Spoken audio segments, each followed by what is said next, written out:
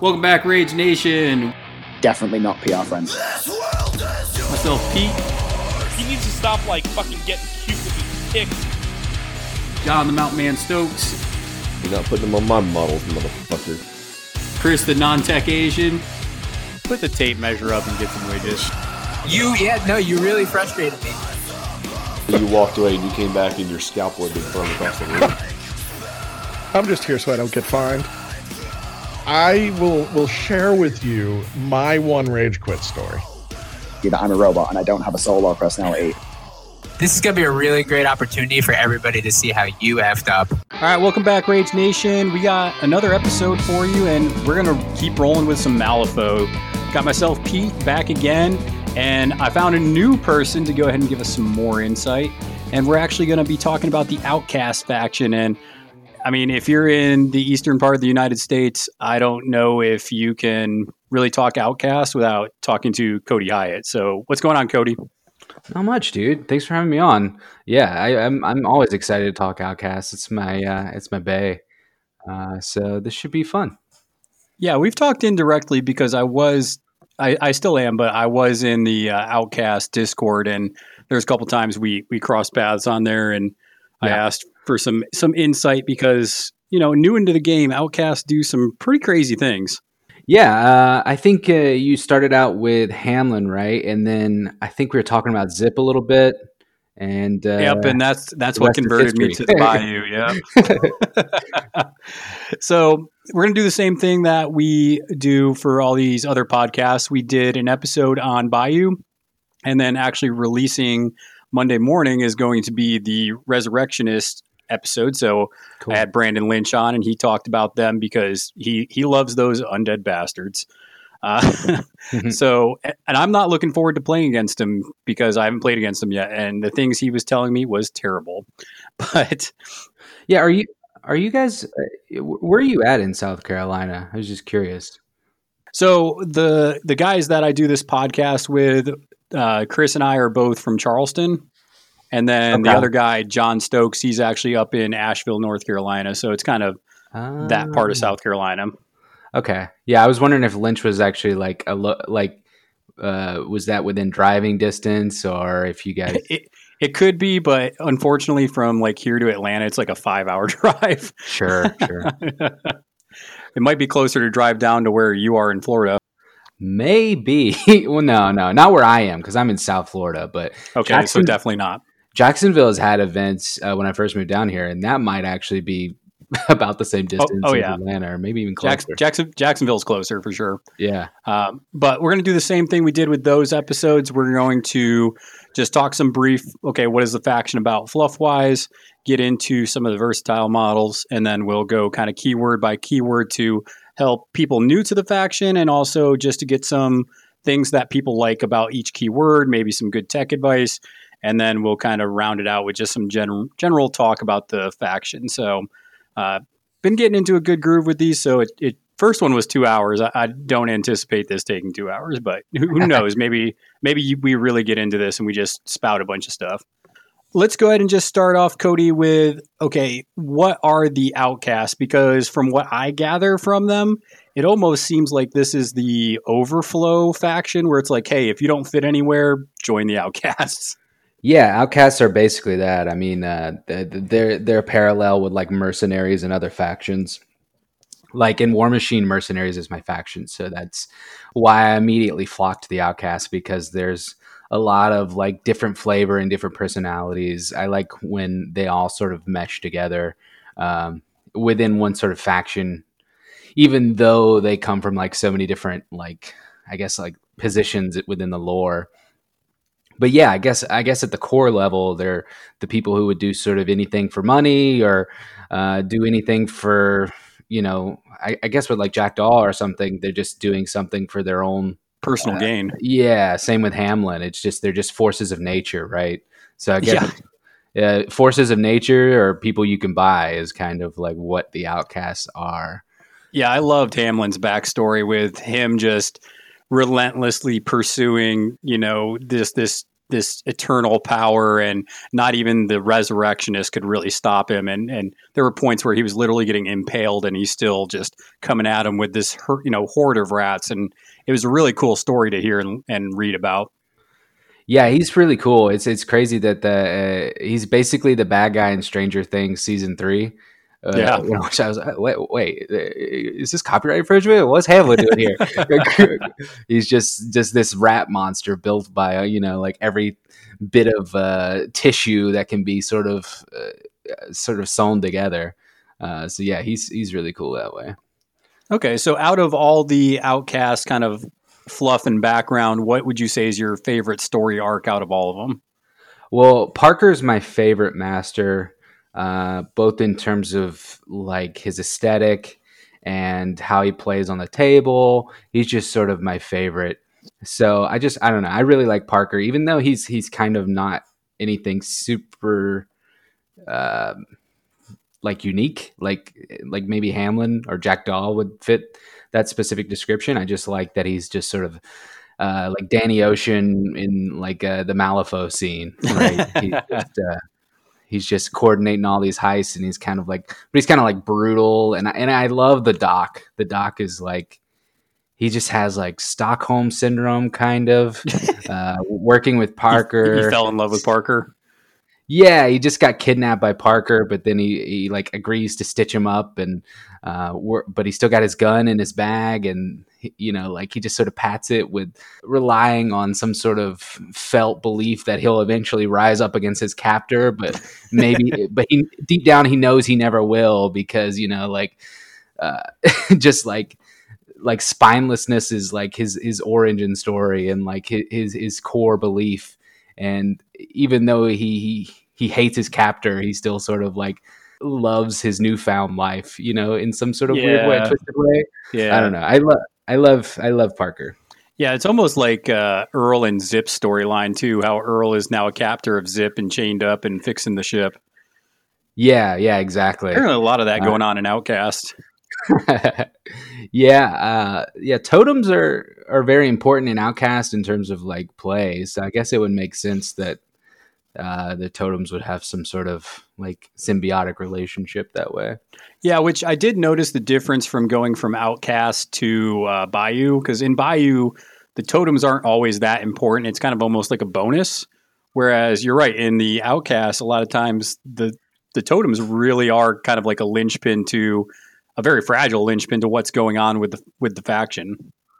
Definitely. I would say, I don't know if you guys have talked about like you have talked about like sort of second masters. Yeah, a little bit. And when you would bring them within Outcast. But my opinion is that the strength of the totems is one of the biggest sort of balancing factors for not bringing a second master, because you're missing out of that opportunity cost of getting one for free. Yeah. It's just because they're so important, and buying a second one, and then you have to, if you want to strap their totem to them, it's another expensive purchase. Yep. There's a lot of interesting things going on with Outcast. And I mean, if you had to summarize the faction just to somebody who's new or somebody who wants to switch factions, what would you tell them is the selling point of the Outcasts? I would say we probably have the best guns in the game. Okay. Some of the models are, if you took them in other factions, I mean, a lot of factions would take certain models that have like Min 3 guns, like Rusty Alice and Mad Dog, stuff like that. I think that is a part of the faction. And even when when our keywords aren't the strongest guns, there's still like a significant range threat. A lot of the keywords are sort of a combined arms approach. Even the ones that primarily punch you to death often rely on some like ranged setup to facilitate what they need to have done. Other than that, I would say fairly durable. It's hard to paint them all with sort of the same brush, because especially when they're so different, right? Yeah. I would also say that Outcasts are one of the killier factions, and that is sort of their win condition. Yeah. A lot of the keywords completely rely on you getting some sort of attritional advantage early in the turns, and then parlaying that into your points sort of later. That is also why a lot of the keywords can feel sort of samey at certain points because this kills like slightly differently and this kills slightly differently. There's not a lot of like control masters or condition masters or anything like that. It's a lot of going face. Yeah, and that's definitely one of the selling points. And I definitely my co-host Chris, I would steer him towards Outcast because he's all about just rushing up and punching people in the face and wanting to do as much damage as possible. And I think that is one of the selling factors of Outcast is like, do you like to hit stuff? Then you're going to love this faction. So I don't think Outcast is an Alpha Strike faction. Like, I think we're weaker at that play style than a lot of other factions, but I do agree that we are like an attrition sort of combat advantage faction. So you guys come from Guild Ball mostly. So I think most Guild Ballers would fit in well in Outcast because your positioning is very important and making clean trades is like how you turn your action points into victory points. Yeah, I'd agree with that because there's some movement shenanigans, but it's definitely not as crazy as some of the other factions that I've seen from my limited interactions with a lot of different ones. Because in some of those other factions, there's some crazy, just bonkers, just things going on. It's wild. Yeah, there's not a lot of synergy, I would say either. There a lot of things within the faction are pretty independent operators.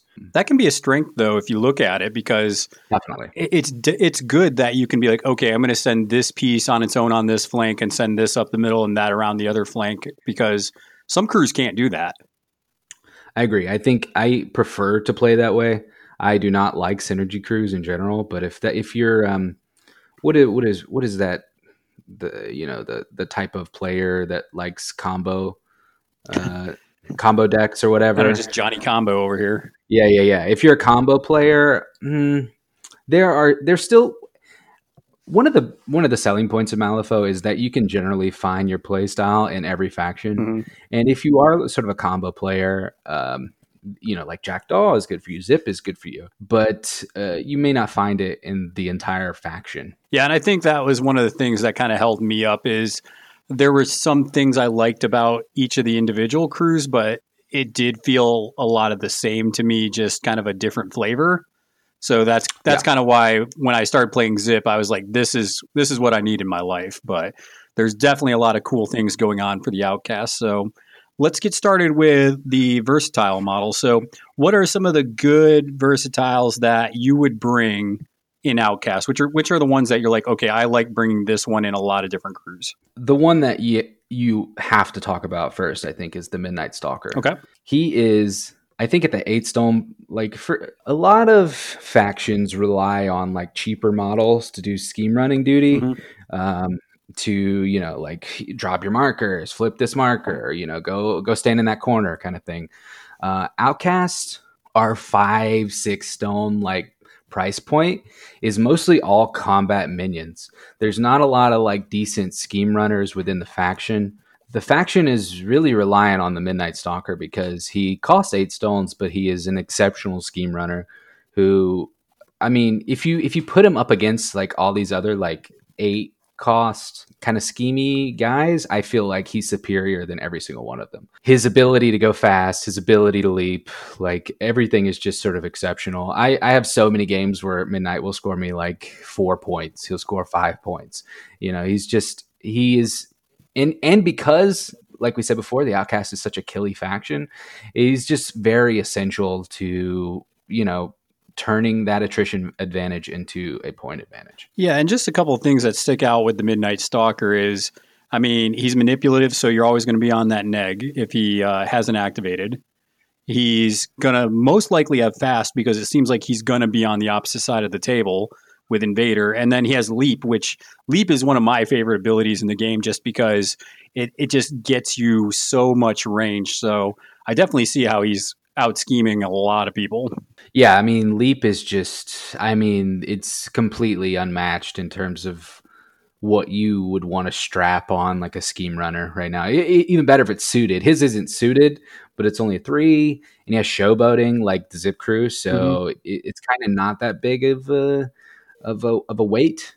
But yeah, he just does so much work. The fast on the other half of the board just opens up so many other possibilities. Like a traditional scheme runner, can like walk or can drop a marker, leap, and drop a marker.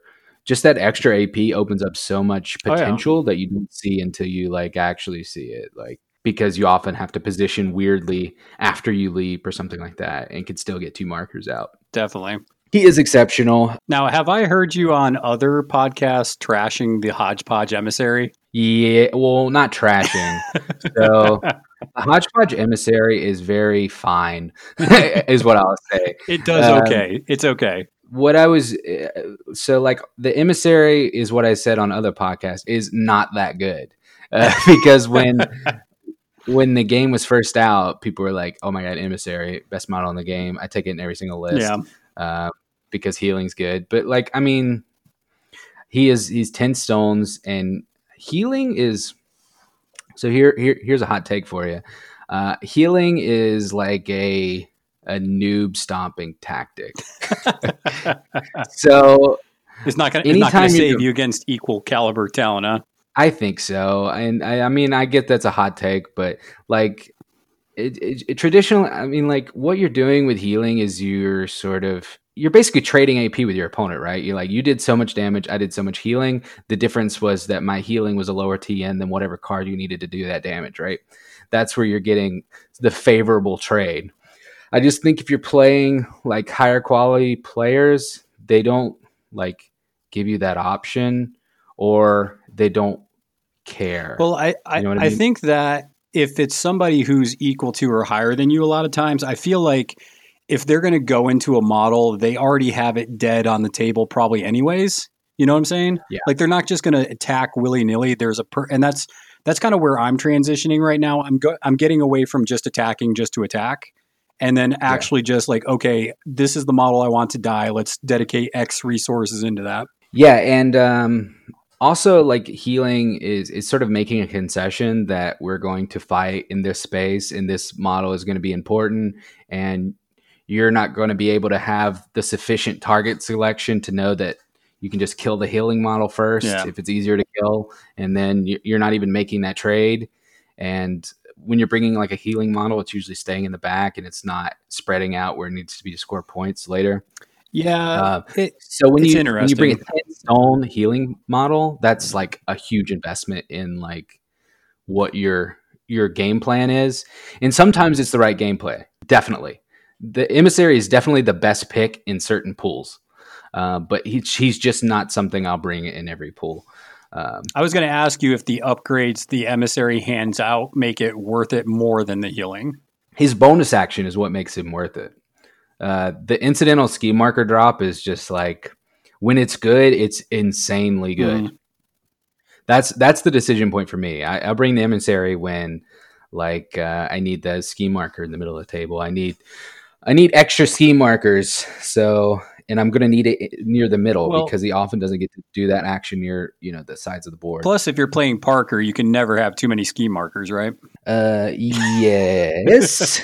So you want to know a funny story is I was playing against, who was I? I played somebody in a tournament up in Greenville and I played Parker and this is like my, I don't know, this was back in like February. It was probably like my 5th game maybe. And I was playing Parker and the end of the game, the guy looks at me, I think it was Jeremy, and he was like, I'm just used to seeing a lot more markers on the board with somebody playing Parker. I'm like, somebody must have touched you in a bad place then because I don't know what I'm doing yet with him. Jeremy hates Parker. So yeah, I feel with him.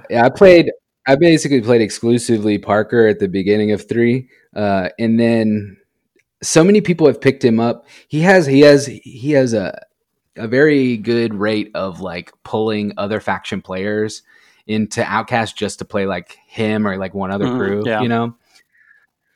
So like I think half of North Carolina owns like a second Parker crew, Parker crew for like their 3rd or 4th faction or whatever. He's very easy to play too. Yeah. He's like the easiest crew in the game to play. And it's fun. Like. It's just fun, running around gunslinging people, but we'll get to him when we get to him. Is there another versatile model that you want to be like, okay, this is another one I like before we get to our first keyword? Hans is good when he's good. he's like the only way to get stunned out in the faction. So Hans is pretty cool. And I like Barbaros. Other people don't. I think he's good at filling a role that isn't in most of our keywords, in that he does something for nothing at that price point. And by at that price point, I mean like 8 to 10 point stone like price point. Are you talking about his Black Blood ability? Yeah, he does Black Blood, and he just kind of bleeds on people and has armor, and he can get a challenge off, but you're never going to cheat it. So if it goes off, you're happy. If it doesn't go off, you're happy. He has a built-in shove aside. So basically, he's like a good top decker when your severes are going somewhere else. Like I really like him with Vix because they're eating every card in my hand. So something else I need in that to round out the crew is something who is never going to take a card out of my hand, and it can still do something. Okay. So I think Barbaros is cool for that. Johan obviously removes conditions, and that's what he does.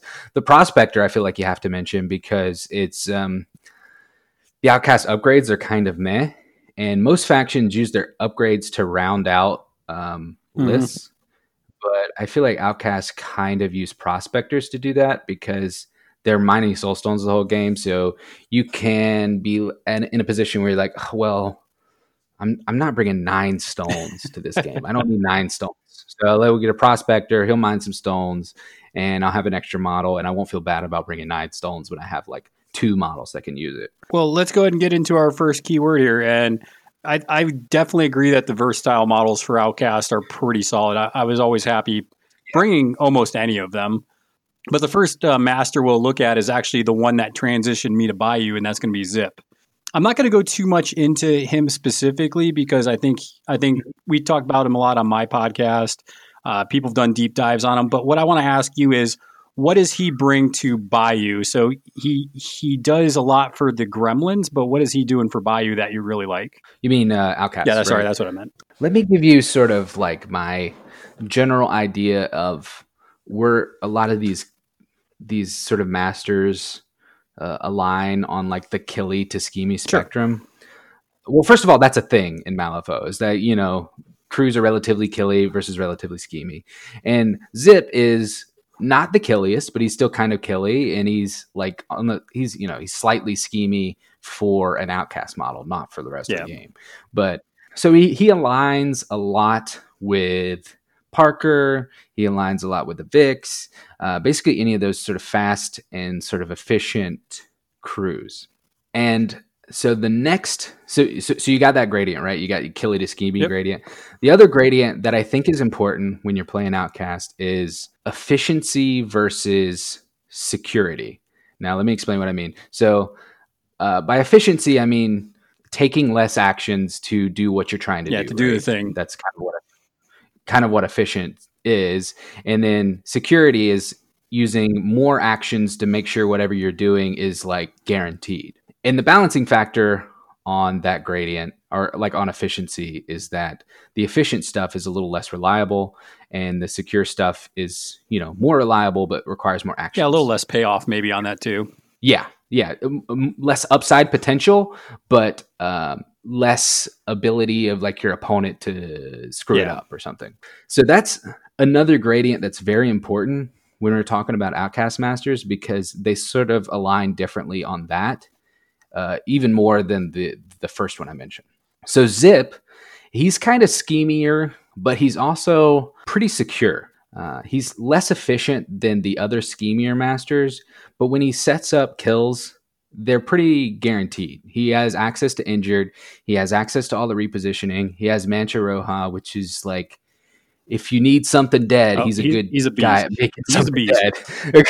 But because he has like some secure kills, he's lacking a little upside potential and the ability to turn kills into points sometimes, especially because he's a master who can't take interact actions. So within Outcast, he's that more secure thing. So I think what he's bringing that's unique is sort of filling out the rest in ways that makes it a little more efficient. So or you can just sort of lean into the security angle, because like I've played Zip with like 3 prospectors before, because he's got insane henchmen. And if you're just mining crazy soul stones with those insane henchmen, every time you get a kill, there was no question in your mind that you were getting that kill. You know, you drug them 9 inches with Zip, put them in front of Mancha and First Mate.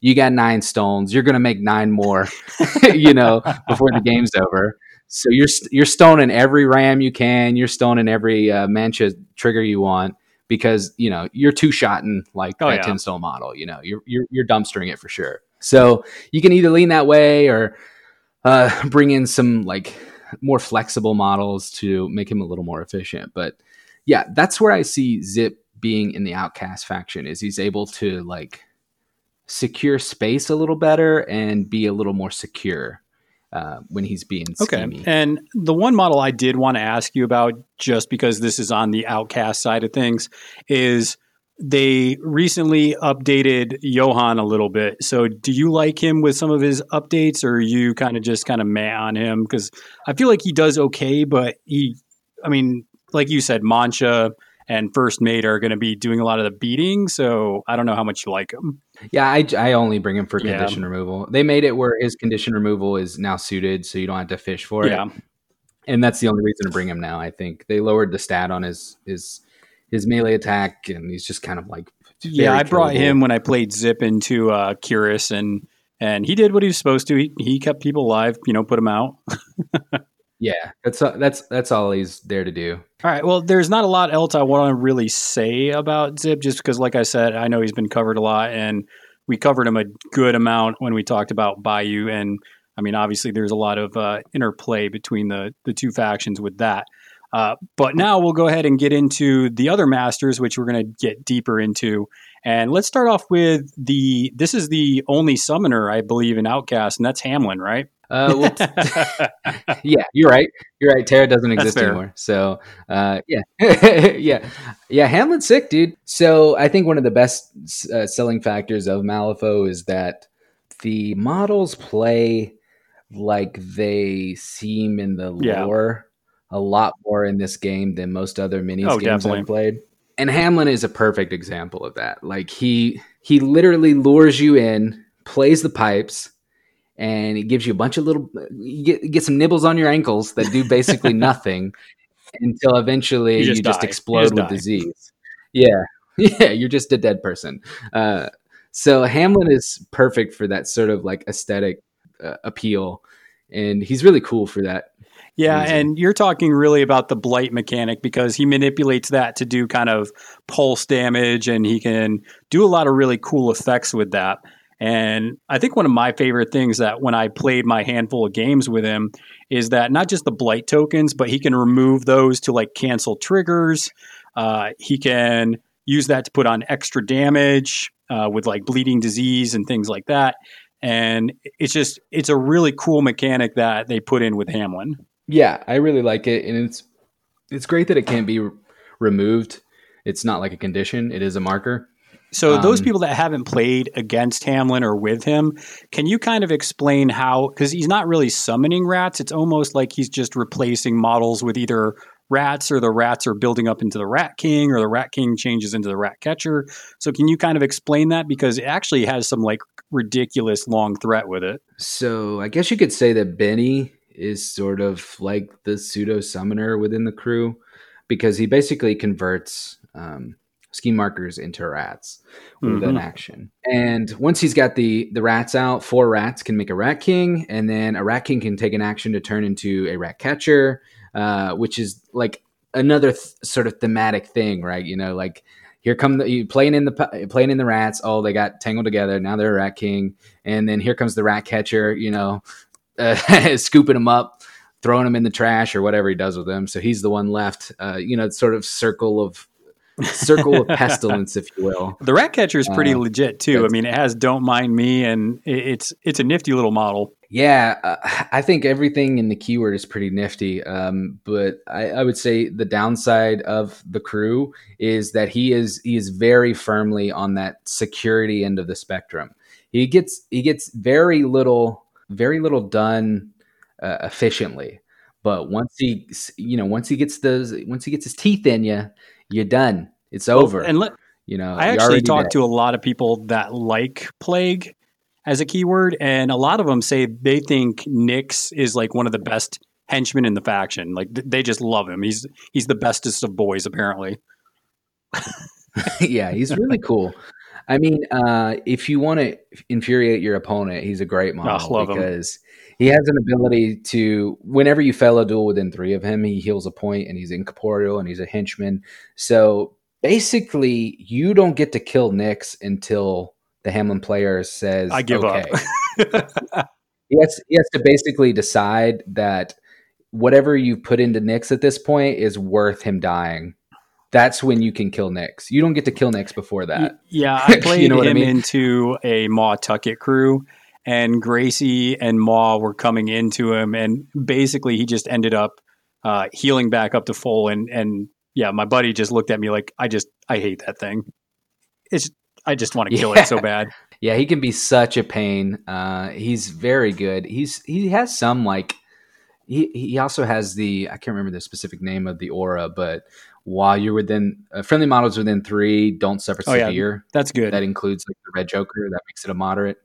That aura is just absolutely incredible. Like when Shenlong was the most busted master in the game, I was like experimenting with taking Nyx out of keyword just to make it so that he couldn't hit severe with every freaking attack he takes. So yeah, I like Nyx, and he's another source of the you take damage equal to your blight condition. That where is it? Bleeding disease.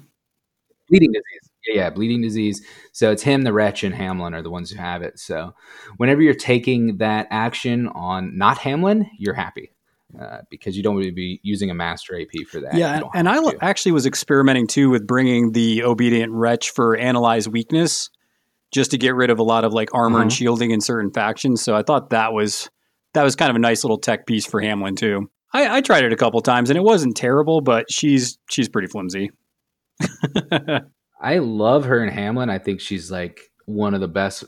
Like she's insane for sure. in Hamlin. I mean, like the ability where you can't cheat if you have blight on you is absolutely incredible. Especially when you add bleeding disease, you add analyze weakness, those sort of things. I think she's sort of an auto include if I'm taking Hamlin. Yeah, and I guess that means that you really enjoy what they did to Benny and the buffs that they gave him with the update. Then it's definitely a lot better. I think Hamlin in GG0 was my least played master. I've won a tournament playing every Outcast master except for Hamlin at this point. And it wasn't because I thought he was bad as much as he was just sort of like uninteresting in GG0, but he's a lot more interesting now to me. Yeah, I think there's a lot of playability with a lot of the new strats that came out with it for sure. Yeah, the strats and Benny it's a lot better for sure. Well, cool. So is there, and I definitely have some feedback on this, but when can you not bring Hamlin? When is it like, okay, this is a bad idea to bring this guy? Well, you start off. Well, you got feedback. I'm just going to say that I played in a league and I brought him into, I can't remember the master. It was Guild. And I felt good about it until he brought his second master. And I believe, is it Sonya that has all the blast markers, or is that, so yeah, I got blasted to death. It was great. I had a fun time. Yeah, that was one of my beefs with Hamlin initially, is that if you declare him, they just declare their blaster and then sort of screw you over as a second master. I have like a few lists in my phone that is like just designed to like surprise Hamlin you. It's just like declare Parker and then bring in Hamlin and a Stolen and like Benny or something and just try and sneak it in. No. It's not that good. So yeah, blasters are a problem just because you're bunching up so much. I don't think it's not as bad as it was in second edition where blasters could like break your engine down super easily. I think it's more. I think you could play out of it if you're a Hamlin one trick. Blasters aren't as bad as mass guns in general. I think I would rather play like one blaster than a gun line. Yeah, that makes sense. It's just hard to. Hamlin sort of relies on your opponent deciding that fighting in Hamlin's bubble is how they're winning. And if they decide that they're just going to not engage with you in that way, it can be very easy for you to just waste so much AP and not getting much out of trying to set up kills. Yeah, because he's a setup crew anyway. So, and you only have so much AP before the game's over, right? So, if you're spending AP walking and trying to get him to fight with you, and then you're spending the next, you're spending turn 3 and 4 getting blight out, doing 2 damage, and then you're spending 5, killing 4 models. It doesn't matter at that point. The game's already over. You didn't score enough points. Yeah, and that's kind of how I felt sometimes is you definitely need your reps in with Hamlin, because there was a lot of games. I played probably about half a dozen, and that definitely wasn't even enough, because there were still times in my 5th and 6th game where I'm like, okay, I'm doing things, but what is it getting me? So that would be my cautionary tale to people playing Hamlin. Yeah, I think GG1 is definitely better for him in that way, because there are pools where there's no reason to be anywhere on the board other than the middle. So Hamlin is definitely good in those pools, because you can just occupy and just middle bog you down and just be a little stinky boy. Yeah. All right. Well, cool. Yeah. Let's go ahead and hop into the next keyword, and we'll go into the other split master. Let's go into Tormented. So, what does Jackdaw give Outcast? I talked about him with Brandon in Rezzers, but what's something that you're like, I really like him in Outcast for this reason? I love Jackdaw from like a fluff perspective. He's very cool. His story is pretty sick, that he was just like on the tree for like the beginning of Malifaux, and then one day he wasn't. And now he's out just like doing crazy stuff. Being a real jerk to everyone, I guess. Just tormenting everyone. I don't know. I have some affinity for Hamlin in that regard, but it's crazy. We're going through all of the crazy setup crews first, because Jackdaw is another one of those where everything you do requires setup. So he is the king of security in that way, because what he's doing, I don't know how much you want to go into individual abilities, but generally what he's doing is he's setting up Staggered, and he's using Staggered to basically guarantee you're discarding cards, and guaranteeing he's hitting for min 4, and guaranteeing executes in certain situations, all which require a lot of AP investment, and it requires like the enemy models to be in certain positions where he can, do on their heel triggers to get to them. And that can be a strategy that absolutely decimates your opponent. Yeah, but like you said, there's a ton of setup there where you're kind of really showing where you're going to lean on the turn. And when they start putting out the upgrades on certain models, and you see Jackdaw kind of like lining up, you're like, okay, he's coming in, and it's going to be right here. Yeah, basically Jackdaw can set it up to where on turn 3 he gets to kill whatever he wants. And that you don't really get to do anything about it. That whatever he decides to kill is dead. So in that way, he is like, whatever I do, it's very secure. But he sort of struggles, I think, from that point, parlaying small attritional advantages into wins, because when you get down to it, his whole crew is kind of slow, except for their ability to leap to enemy models. So if you get in a position like, you wouldn't really take him into Symbols of Authority, because once you get the kills in the middle or something like that, then you have to still walk to the markers where the enemy models really shouldn't be, and you have to flip them over. That being said, Midnight Stalker makes it where you can kind of play whatever crew you want into Symbols of Authority and Outcast, but that's beside the point for Dahl. Every battle report that I see with Jackdaw, and this is on either Outcast or Rezzers, I notice a lot of low scores usually with those games. They're not usually giving a lot, but they're also sometimes not getting a lot either. That's spot on. And even though like the games are usually low scoring, he's kind of like a win big, lose big master anyway. Like either you get that tormented train rolling, and your opponent is in just hating Malifaux, asking why they played the game. Yeah, they'll be like, "Oh wait, I have a defense trigger." Like, no, sorry, you're screwed. Don't actually, sorry. Wait, I can stone. Yeah, sure. Yeah, stone off some damage so that I can execute you later. Like, it's a really damned if you do, damned if you don't sort of situation, play style, and it can be crappy to play and crappy to play against, I guess, because it's winning big is great, losing big is not. I was going to say, know. if you want to get people to not play Malifaux ever again, play a new player with Jackdaw, and they'll have so much unfun that they will not play the game anymore. Yeah, definitely. He's definitely no fun to play. Some big things with Jackdaw, though. Obviously, people love bringing Monstressor. You got to bring Hanged when you play Jackdaw, because they put out Staggered from range, which is what Jackdaw is going to put Staggered on stuff. That's just what he needs to really start murdering and setting you up. Yeah, I guess my contribution to that sort of discussion is I've spent so much time with Dahl just trying to not play him that way, trying to not bring two hands, do something else, to like lean on some minions, lean on maybe some out of keyword, because like when you look at Dahl, you think, okay, he staggers stuff, he has Terrifying Aura, he has a card draw that kind of reads like control, right? Like you think, oh, if I could position away from 3 models, I'll stagger 3 of them and then keep all of my models out of threat range. My opponent can do nothing. Yay! That shit just doesn't work. I mean, like it's okay, but then you still have the same problem you have with Dahl. Is like after you deny them, then what? Like you've denied them a bunch of points, but how did you score your points? So I think Dahl is just sort of like an absolute face master.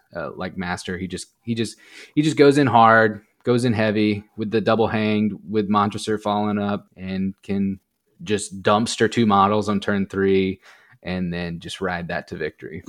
That's the game plan when you bring him anyways. Yeah, I think so. All right, well, cool. And I don't know. I think Daw's weakness is probably stuff with higher willpower, things that can, get around a lot of the terrifying stuff that doesn't care about his willpower duels, because he's going to, they're going to pass it. And I think that's where a lot of his weakness kind of plays in. You definitely don't want to see ruthless models. Yeah. It can make it hard to declare Daw into certain factions that have easy access to ruthless, like Bayou, stuff like that. Mm-hmm. Even though, I don't know if that's a reason to not declare Daw. I've had this conversation with Mike and NC, who plays a lot of Daw, and I think if they're spending their stones on those upgrades, that you can kind of play out of that situation. I don't think it's that bad that you don't declare into Bayou. Well, I think that Jackdaw is one of those masters where if you just play the crap out of Jackdaw, you can get comfortable enough where you almost can play him in any situation and you'll probably be okay. So I just think he's one of those masters where you can get reps in and you're going to give people headaches no matter what. Yeah, I do believe that, like, and specifically talking about the Bayou matchup while you're here, I mean, like, I don't think the upgrade is as big of a problem as probably just hoping they don't declare Summer is a problem. Because with Dahl, if you don't get to Summer like immediately, and you're ignoring his defensive trigger, no one is less suited to kill summons than Dahl, I feel like. Even though they have the upgrade on them, and sometimes you can, that lets Hang hit easy min 3, you do not want to be spending your very valuable, very secure, very hard-hitting AP punching summons. Yeah. It's like, good job, you killed the Bayou Gremlin, and now I'm going to shoot you. Yeah. So Daw is definitely a cool master. He's one of the reasons I really got into Outcast, and he might be a reason maybe one of these days I play a little Rezzers. We don't know, but you hate the dirty Rezzers. That's how it works, man. That's why they built in like a perfect circle. It's great. It's fantastic. Now I have Zip, that leads to Bayou. Okay, now I have Zoraida, that leads to Neverborn. Okay, now I have Marcus, that leads to Arcanine. Yep. Keeps going around. No, it's beautiful. And I mean, I played a lot of different games where I bounced from faction to faction, and I just enjoy it a lot. It helps me learn the other factions better. I did the same thing when I played a lot of Hordes and War Machine, and same thing with this game. So definitely a cool function. Yeah, this is surprisingly the game that I've stuck to one faction more than any other game. In War Machine, I'm looking at my shelf right now. I have like 8 factions on my shelf. I have too much War Machine because I I hopped all over the place. Same with 40K. Same with Guild. Well, less so with Guild Ball, but yes, I don't know. I think the fact that the keywords sort of make it so it's a little sub-factiony, so you can kind of stay within one faction easier. That being said, I'm probably going to drop like too much money picking up that Mei Fang box, and maybe I'll buy some Yoku. I don't know. Maybe I'll get some. My buddy Scott plays the crap out of Yoku, and it's so annoying. So annoying.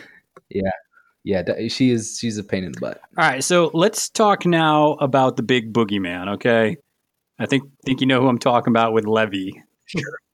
Yeah. So this is one of the reasons I actually bounced out of Outcast, because there were a lot of games where I was playing, and I'm just like, why would I not play Leviticus here? So let's talk about the amalgam kind of keyword and just what they do that is so well that people need to be on the lookout for. Yeah, so you're not wrong. Levy is the savior of the faction. He's insanely strong, and he is very well situated within the meta, I would say, because he's a perfect counter to a lot of like archetypes of lists. I'm speaking of his irreducible damage. So like he as himself has a gun and a melee attack that's irreducible. The melee attack is really where you're getting the most juice for your squeeze, because you're hitting 4, 5, 6 irreducible. Well, and it's just there, right? You don't even have to trigger it. Yeah, it's just built in, which is just free money. And my co-host on my pod he plays like a lot of card games and stuff. Mm-hmm. And as soon as he read Levy, he's like, "Oh, I bet this guy's broken." I'm like, "Why?" Is it because he has health as a resource? Like health as a resource in every game is busted. Like he's like, every card game, health as a resource is too strong. That's fair. Like, yeah, okay. That's also what Levy does, is he uses health to sort of do extra damage, do some other things. Look at his cards. Because, look at cards, all that great stuff. So, I mean, so Levy is just like, I completely agree with you that he definitely dominates a lot of GG1 pools, and you really have to think about, why would I not bring Levy? Yeah. I think it's kind of interesting though, because he has one insanely obvious weakness, which is the demise effect. Yep. So if you're unfamiliar, when Levy dies, he places base to base with one of his waifs, and he heals 8 points. And then the waif dies, and the waif's insignificant. So every time you kill a Levy, you're getting literally nothing out of it, because he places over there, and the only thing that dies is the waif. So you don't get to score off of killing him, any of that stuff. Yeah, his keyword is fantastic into public enemies. Yeah. That it also has Ashes and Dust, which is exceptional into public enemies, and also has a demise effect. Desolation Engine is pretty decent in the public, also has a demise effect that denies you points. He's the king of like forcing negative trades. Yep. Because every time you go into him, his whole keyword has like a defense trigger to make you take a point of irreducible. Most of his keyword has an ability that if you activate within 4 of him, you take a point of damage. That's not irreducible though. That's just 1 damage. People out there. And so every time you're coming in, you're taking some degree of damage, and then whenever he hits you back, it's very painful. Yeah. And he has Rusty, who has a gun that most people would take in every other faction. She was like the one I was talking about, where she's sort of faction defining in that she has a Min 3 gun. Yeah, she's got a 3-4-5 with an execute on it, and yeah, she's a henchman, so it gets pretty dirty, and she can do that 3 times. Yeah. 4 if she's fast. That's fair. She's a jerk. I'm glad she lost her arm. Damn girl. Yeah. Yeah, Levy has a very awesome story as well. Oh, yeah. He's Rusty's kind of like his paramour-ish sort of chick. I don't know what the relationship is. It's almost like this twisted like ward, and like, kind of like she's his ward almost, and she just does things for him. It's kind of weird. Yeah, I don't know if it's ever like overtly sexual or something, but it's like, I don't know. I feel like it's like rub my feet kind of like creepy. You know what I mean? It's almost like the Judge and Joanna in Sweeney Todd. Oh gosh. Yeah. So I don't know. I really like Levy for his keyword's pretty cool, and he's just sort of. I like that he's sort of discovered like infinite life, but it's never perfect for him, because he he wants to be placed in like these beautiful wave bodies, but every time, as soon as he replaces one of them, he immediately decays back into his old like gross state. Oh man, that's good. But in talking about like his power level, the other thing you like can't not talk about is the necropunks, because like I said, Outcasts do not have cheap scheme runners except for Levy, who With the dipped necropunks. into the most OP faction in the game. Rezzers. And he stole one of their insane scheme runners, one of their like 8, and he's like, okay, we can hold on to some good scheme runners, so let's do that. And that's why, even though he got nerfs going into GG1, he's still such a strong pick into mini pools because of the necropunk, because a lot of the GG1 pools require you to like name a minion or hidden martyrs, catch and release, stuff like that, and these guys are perfect minions for those types of situations. Oh yeah, they're disgusting. They have ridiculous threat range. I can't remember, do they have leap on them, or is that something else It's they have? suited too, and it's like a 6. It's a suited 6. They're just really good, and it's like, oh well, you would think that Levy's weakness would be that they can't scheme as well, and then you get the necropunks. Yeah, and they have armor and hard to wound, which is like stacking defense buffs are good just on a surface level, because more buffs, more good, obviously. Mm-hmm. But armor and hard to wound definitely stack well, because with armor, you want them hitting min damage every time, and hard to wound sort of guarantees that. So I think you started working down this, Cody, but what are some of the weaknesses, if any, to Levy? I think you were kind of starting to go there with the demise abilities.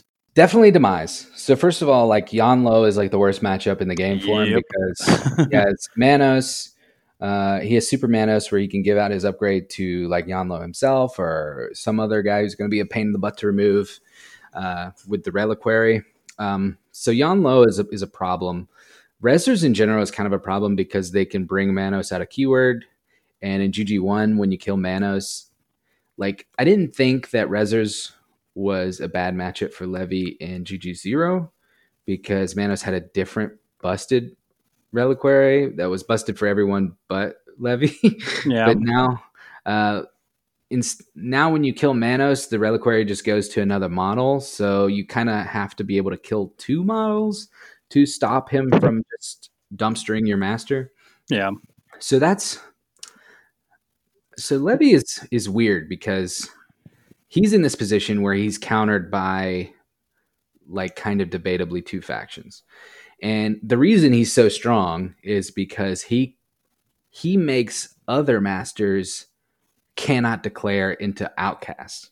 Yep. Right? So I think he's a very good example of like perfect imbalance within Malifaux, in a way that he does have obviously bad matchups, but he also completely counters a lot of the game in a way that I think is fairly interesting. Yeah. Like if Levy gets nerfed in the future, I would not want him to lose that position within the meta, where he becomes like the obvious counter to like armor 2 spam, or some like crazy defensive triggers that they decide to throw on some model or something that like reduce damage because it's irreducible. Yep. He's like a decent counter to like riders in general. You know what I mean? So I think he's in like a cool meta position that way. And so anything else that really counters him? I know anti-demise definitely counters him a bit, but anything else that he just doesn't want to see in general? So anti-healing in general does it. The problem is that most of the anti-healing effects are like in Levy's keyword, like across the game. But like, what is the big spider in Ten Thunder? The Spider-Man. I know what you're talking about. The big spear spider boy. Yeah. He has a bonus action where he targets a model, and that model just can't be healed for the rest of the turn. So like if you stick that on Levy, when his demise goes off, even though he will place base to base with his wave, he won't. He doesn't heal. Yeah. So he just dies. Right. So any anti-healing is good. Also, obeys are pretty strong against Levy in general, because a lot make you shoot your own crew. Yeah, make you shoot your own crew. But the beaters, so the Deso and the Ashes and Dust, also have that health as a resource sort of system. So if you offensively obey them to charge, a waif for example, and you hit those triggers, you're not only doing min 4 to the target you're hitting, but you're doing 2 damage to the original target of the Obey via their own trigger. Nice. So you can do some pretty nifty stuff with Obeys in a way that can get around Levy. Okay, but that's pretty good. control in general is like not bad. That's the thing about Levy and why he's so strong is if your strategy is to go face, you're just going to like run in here and try to kill me, you're going to lose. Yeah. I win that game. I win the counter punching game like 9 times out of 10 with Levy. You have to figure out a different path to victory, and it's out there. You know, it just usually involves like not running straight at my face. Yeah, if you run into him, you're done. It's just game over. Yep. All right, well, let's go ahead and switch gears and let's talk about your boy. Let's talk about some Parker Barrows. Hell yeah. So what is this bandit crew really doing? And why are they so annoying to Jeremy and the gang up in North Carolina? Yeah, so Parker is the most efficient on that second sort of a gradient I talked about. Parker is the most efficient master in Outcast. So by that, it means he usually has the least amount of security, and I'll explain why. A lot of his attacks are on plus flips. They're low stat, but you're getting like, and you're only doing like min 2. You're doing like a lot of plink damage throughout the whole crew. But throughout that whole process, the most defining feature of Parker is that he has draw their attention, which is if he damages a model, he can discard a card to have any model in LOS. LOS is important, take an interact action. So not only is your action just doing something, doing damage, but you're also just getting a free interact anywhere on the board that you can see. And if that interact involves dropping a scheme marker, pretty much like all of the good models in the crew have an ability to eat a scheme marker at the beginning of their activation to get fast. Oh, yeah. So it's this trickle down effect that every single bit of damage that Parker does is an interact, and every interact is a fast, and every fast is an extra bit of damage, and every bit of damage can also have a drop it trigger to get another scheme marker out.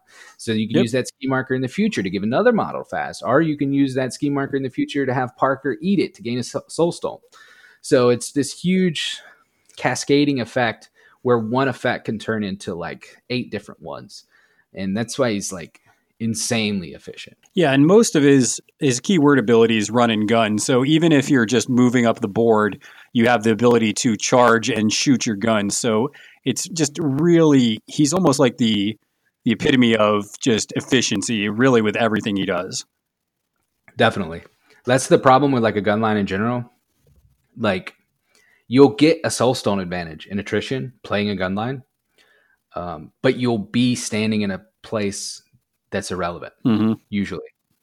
That's usually the counterbalancing effect of gun line. You have to like do a mental math. It's like, how many soul stones do I have to kill to justify standing in my deployment zone? Well, and there's always that moment you have to reposition. I mean, you can't stay there in Malifaux. There's always a time where it's like, okay, I need to move now.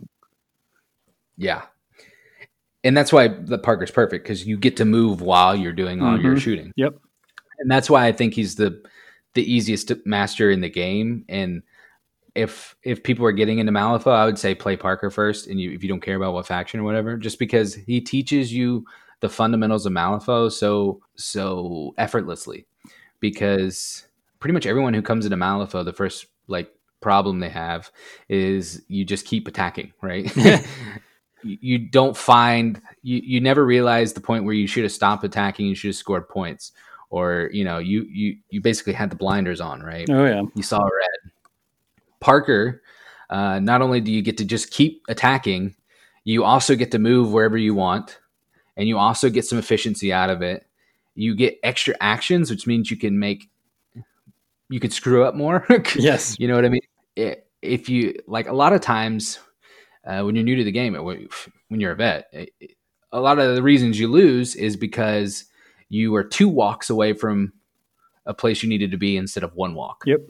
You know what I mean? And so on turn 5, you were 6 inches away when you needed to be 5 inches away. So with Parker, that extra action means you're in range, Oh, yeah. And the fact that you have run and gun means that you're in the position you needed to be in, even though you were shooting your gun and you were still having fun doing damage. You know what I mean? Oh yeah. So what are one or two models in Parker's crew where you're like, okay, I usually always bring these models, and I think I know one of them. Yeah, I pretty much always bring Sue and Mad Dog. Yeah. Those are my bottom beaches. So Mad Dog is pretty exceptional. He has that ability to eat a ski marker and go fast, and he has a Min 3 gun with a built-in trigger to ignore armor. So that's like insane. Yeah, he's most factions would take that model if they had ability to put ski markers out. So he's just great. He's a little expensive at 10 stones, and he's one of the few models in the crew that doesn't have a plus flip. So if you are running into a lot of negatives or like a lot of concealment or something, I guess it's fine to leave him at home, but I don't think I've ever played a Parker game without him. And he has things like Blow It to Hell, which is just good to get rid of some of those markers that are going to be really in the way for you. Yeah, and it removes cover, so you're more likely to hit your shots. Yep. It's pretty great. And then I always bring Sue just because he has a built-in ram and crit strike, so he's also a Min 3 with his gun based off the crit strike trigger, and he's range 12 with it, has the built-in plus flip. It's only stat 5, but so stat 5 with a plus is kind of like the stat line for this crew, and that is kind of the sort of efficiency stat line, right? Yeah. Because having a high stat isn't that great unless you have cards to cheat for it. You know what I mean? Yep. Because, unless you have the cards to devote, having the +2 on a stat or +1 on a stat isn't that important because there's so much variance in the cards you might flip. But when you have a plus flip, you're more likely to hit a high card, even though the math is kind of like the law of the average math is like plus like 175 or something on a plus flip or something. Yeah. But it just like, it gives you much more upside potential. Like you have more chances to sort of explode. And that is like where efficiency comes from, in my opinion, is that like occasionally Mad Dog has 26 damage activations. Just like he just does it. Yeah. It happens more than you would think. Because you're taking so many shots, you have plus flips everywhere. You're going to hit Red Joker on damage. Yeah, sometimes. you're just going. I mean, I've played him a handful of times, and you're just going through your deck. I mean, you're just so much shots, and so many things are just resolving. It's you just cannot get those cards at some point during your turn. Yeah, you're going to hit black somewhere. That's okay. That was one of 24 shots this turn. Yeah. You know what I mean? You're going to get hit red on damage this turn. That's way better than hitting black earlier because, that explodes way more than black explodes. You know what I mean? Oh, yeah. So I don't know. I love Parker for that potential to just sort of like, you can just deck somebody. And he is one of those masters where I pretty much before I got out of Outcast, I was just starting to dabble with second masters, and he was a fantastic second master. He really is. Yeah. If you need interacts, he brings interacts. It's just, if you need to deny interacts, he also denies interacts. Yep. It's pretty great. He's never usually worth like 16 stones, but you have so much like opportunity cost involved with that, with them being unable to put markers in certain places because you can just eat them so easily. Yeah. And he can usually make up 1 or 2 stones, so maybe you can consider him 14. And you're getting all those extra interacts. So yeah, I think let me ask you this then, Cody. Where do you not want to see him? So where is either a scenario or what is a matchup where you're just like, this is not good for Parker? So he's a generalist in sort of every sense of the word. Like he doesn't really have too many awful matchups, but he doesn't really crush a lot of matchups. Yeah. Because he really is like, most of the damage is Min 2. You got some Min 3 here and there, but he himself is doing Min 2 most of the time. And whatever you round out the rest of the list is less with is probably doing Min 2. And you can just sort of flip bad. I mean, that's honestly his biggest weakness is like you just didn't flip well. I know that sounds like sort of a cop out, but he kind of lives and dies by that sort of luck factor, which I think is in a way sort of thematic because he's, planning these heists and you have to get lucky. Yeah, I guess. I kind of felt that way when I was playing Ulix in Bayou, where I just had so many pig attacks that it was like some of these are going to fail and some of them are going to crush your face, and we just got to hope that we flip good enough on the crush your face ones. Yeah, and because he does sort of have these trickle down effects of his AP, you can definitely, I would say, almost every Parker game I've had, there was one Parker activation that he did almost nothing. Like either he's hitting something that has an armor and he does like 1 damage, you know, because he's still stat 5 on his gun. It goes up to 7 with markers, but he's still stat 5. And then sometimes you can just flip crappy. And then sometimes that plus flip just got you a black joker and you did nothing. And that trickles down, right? You don't have the fast over here. You don't have the interact over there that you're relying on. And that is sort of just, you live and die by that sword. Yeah, I don't think there's a matchup in the game that I would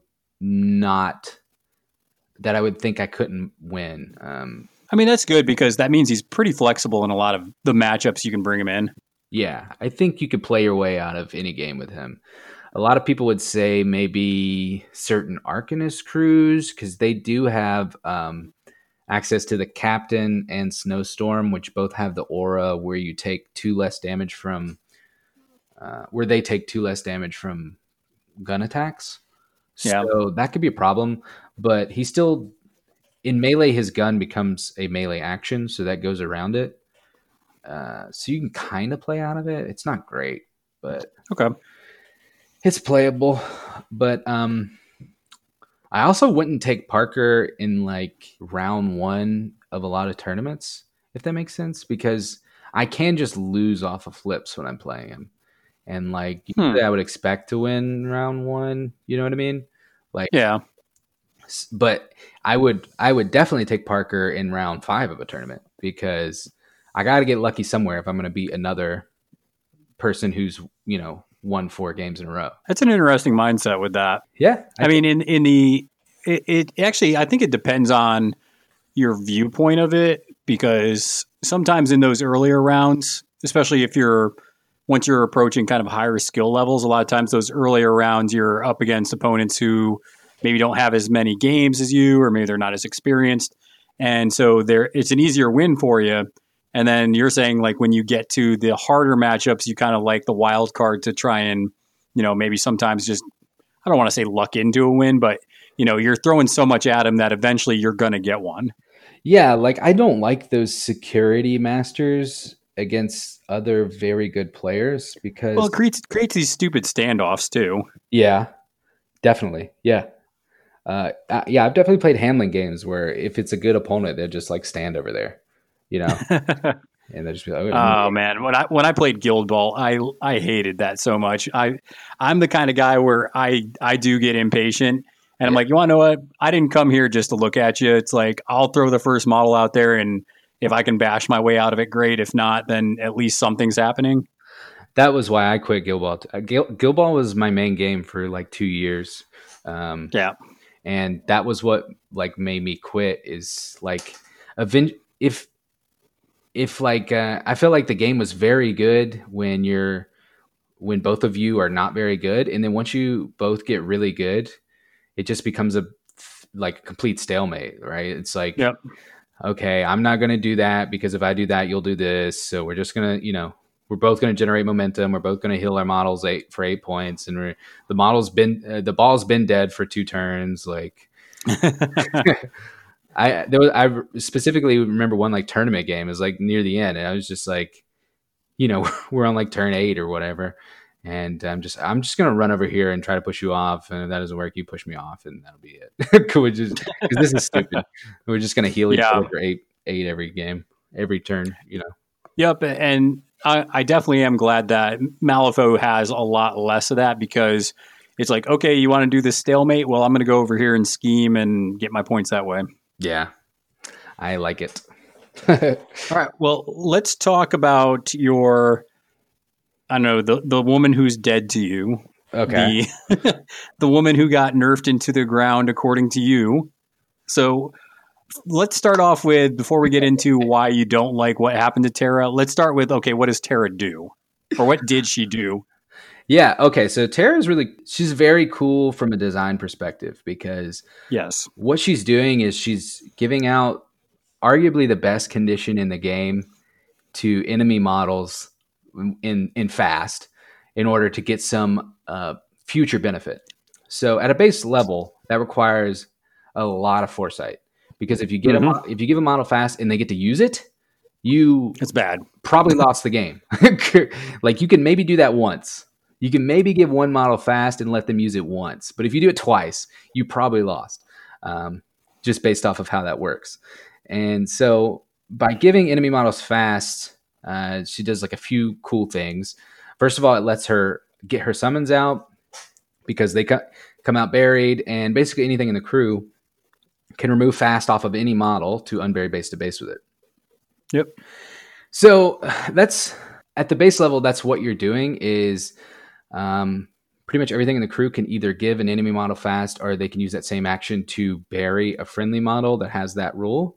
And you can sort of reposition within the field however you want. You know, like if you can bury your left flank and then completely unbury on the right side, you can swing the battle completely. I mean, it's like an unparalleled sort of amount of mobility that exists within the game. Yeah, and for newer players, bury's exactly what it sounds like. Your model actually gets taken off the table, and they don't come back on until they meet that unbury trigger, right?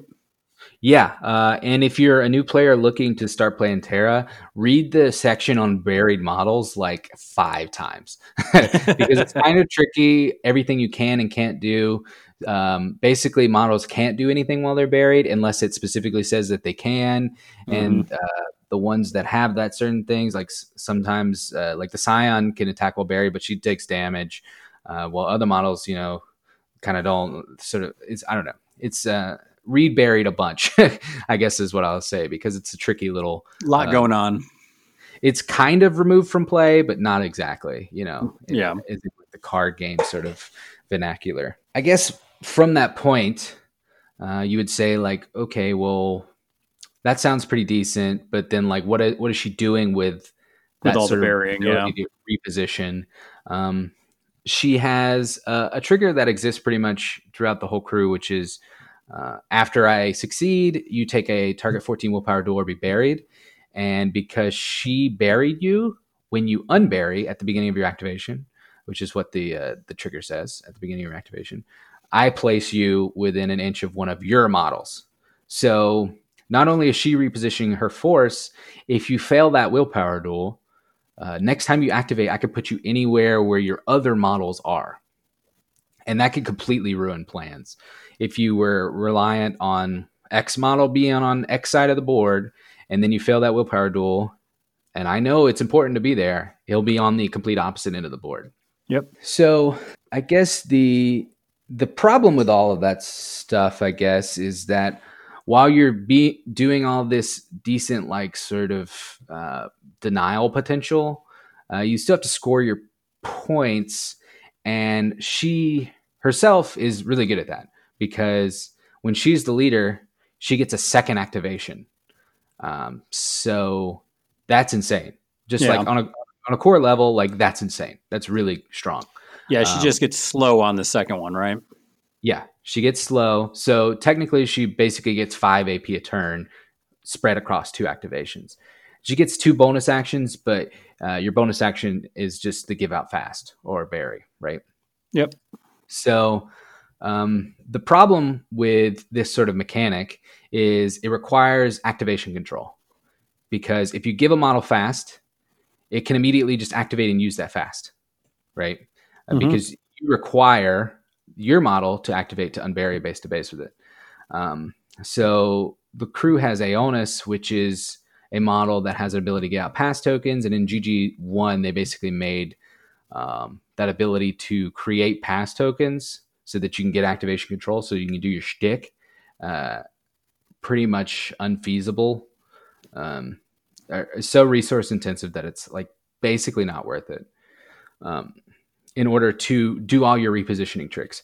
So I will say that I like Terra, I guess, as she at like a sort of a conceptual level, and she was the closest thing we had to a control master in GG0. Yeah, with her ability to not only have activation control, but also position her models outside of your charge ranges and move your models where they're not going to be within combat range. But all of that is sort of built on all of those control elements are built on a sort of house of cards, reliant on activation control. And when it's so resource intensive that you have a 7 and a stone, basically, to do your main shtick, I find it's basically not even worth doing because it was already requiring a lot of foresight and requiring a lot of cards, a lot of resources, a lot of stones, because summoners are really relying on that stuff anyway. And then and you're referring specifically to like Aeonis's nerf on Sever Timeline, right? Yeah. So it used to just have a no TN built-in trigger, generate 2 pass tokens, which was a tax on the crew for you to be able to do all that control stuff. Is that you had to bring them. You had to bring a 10 stone model who's going to do not much other than that. You know, he can pitch in later, but most of the time he's just doing that. Yeah. And then now when you make that so expensive, it's just like not even worth you were building an incredible, like a house of cards in the past. And if any part of that fell down, the whole thing collapsed. Yeah. If at any point, like Aeonis got stunned and Karina got killed, everything that was buried is going to die. Like you're not going to be able to get it back out. Or even if Terra or Aeonis died before turn 5, then your ability to score your points is almost none. Like you if you lost a cog in that machine, you were pretty much screwed. And now the machine is there's just gum in the machine, so it's not working. Okay. That being said, she still has a position because having 5 AP is good, right? Oh yeah, and she has a leap. It's not leap; it's called sever or something or whatever. I think is it time slip?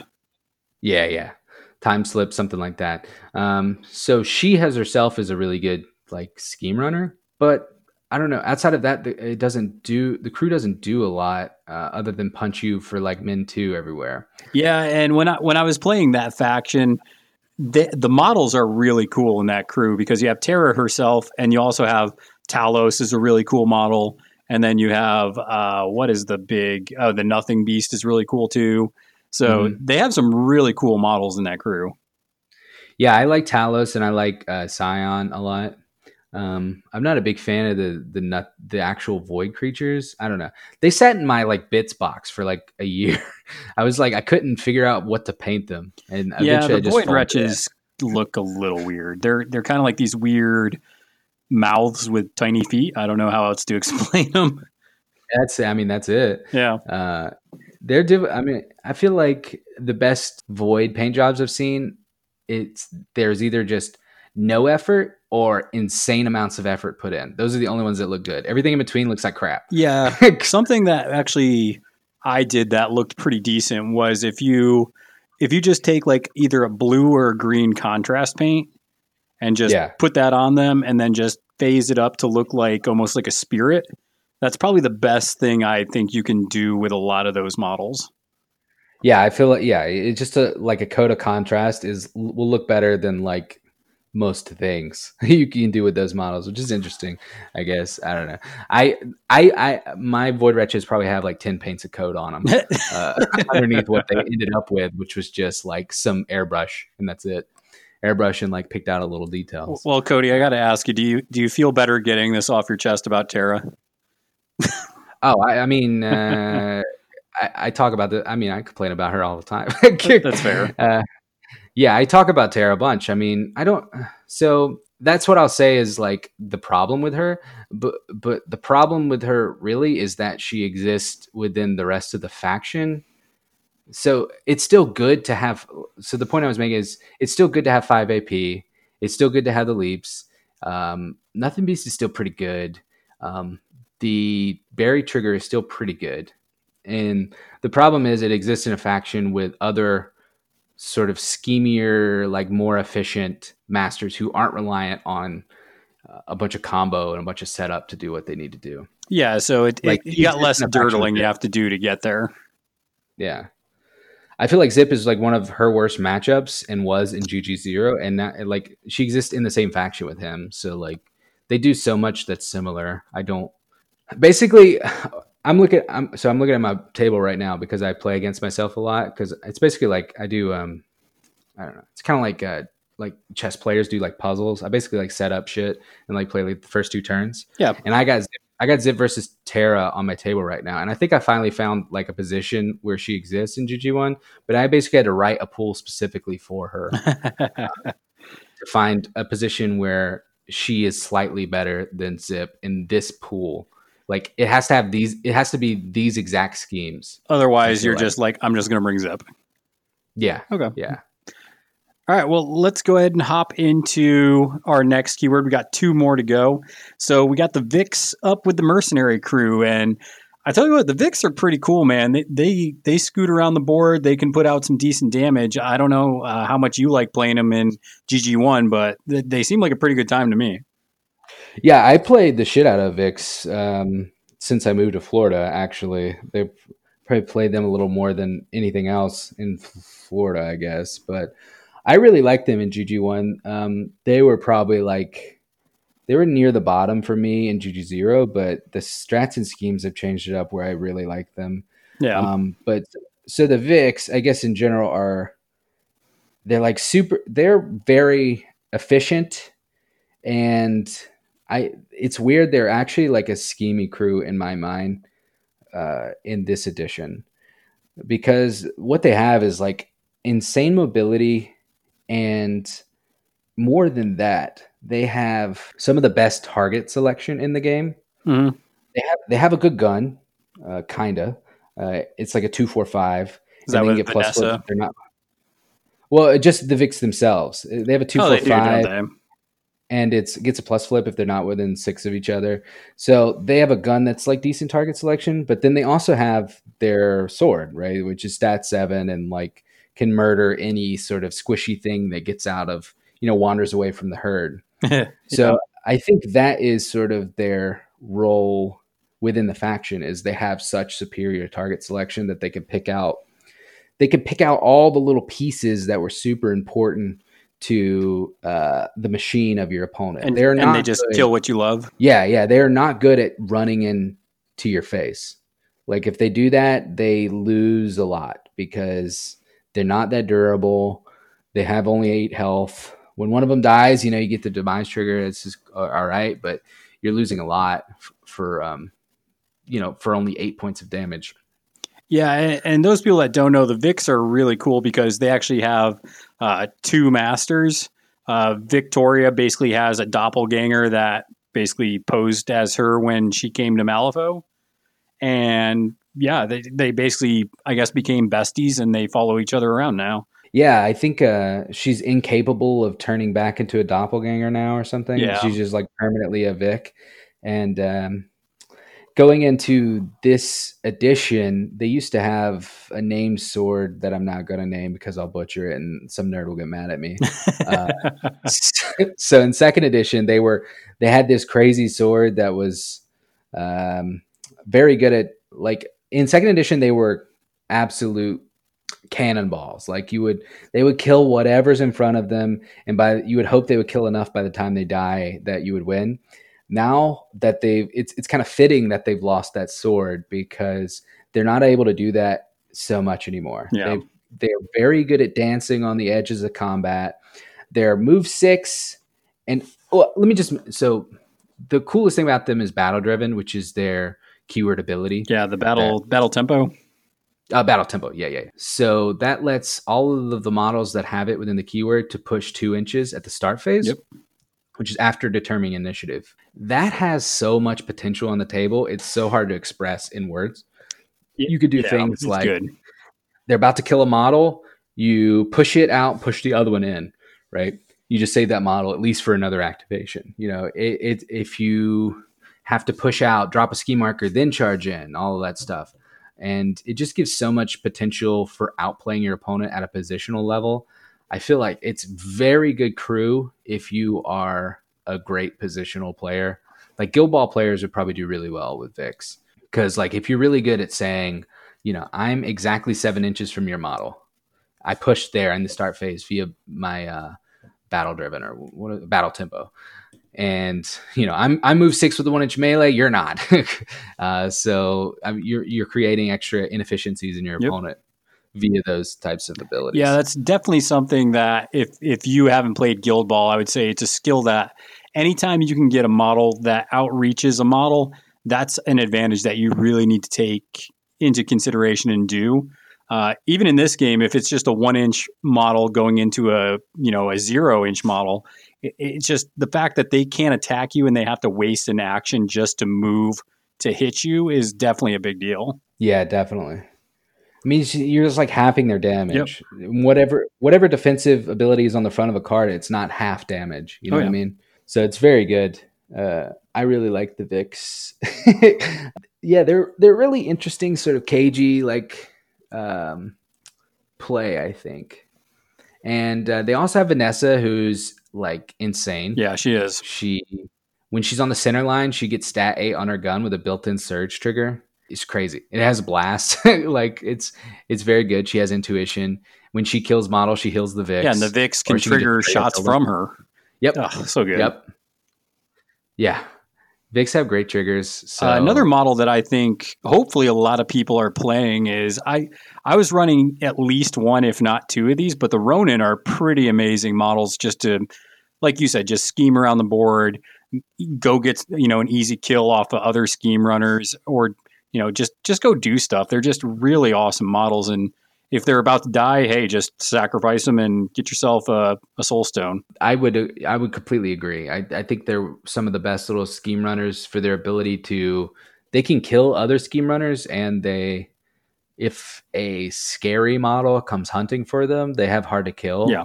So they usually are able to, tank the alpha, get out, do some schemy stuff, and then die sort of in the way that makes that scary model waste the most AP that you can. Oh yeah, because you kill yourself, you get the resources, and now hopefully that model is so far out of position that they're done. And Big Jake is another guy you have to mention in the crew, just because he comes back turn 5 and he can interact and he places next to any friendly model. So you can throw him out just to do anything, and it's usually worth it because he's coming back. And I just want to highlight the target selection thing, just because it's so. I don't know. I feel like this is one of the crews that plays way different than what they seem on paper, because of your ability to just pick things out. Like, one of Terra's worst matchups is also Vix, because like I said, it's like a machine that requires all these parts.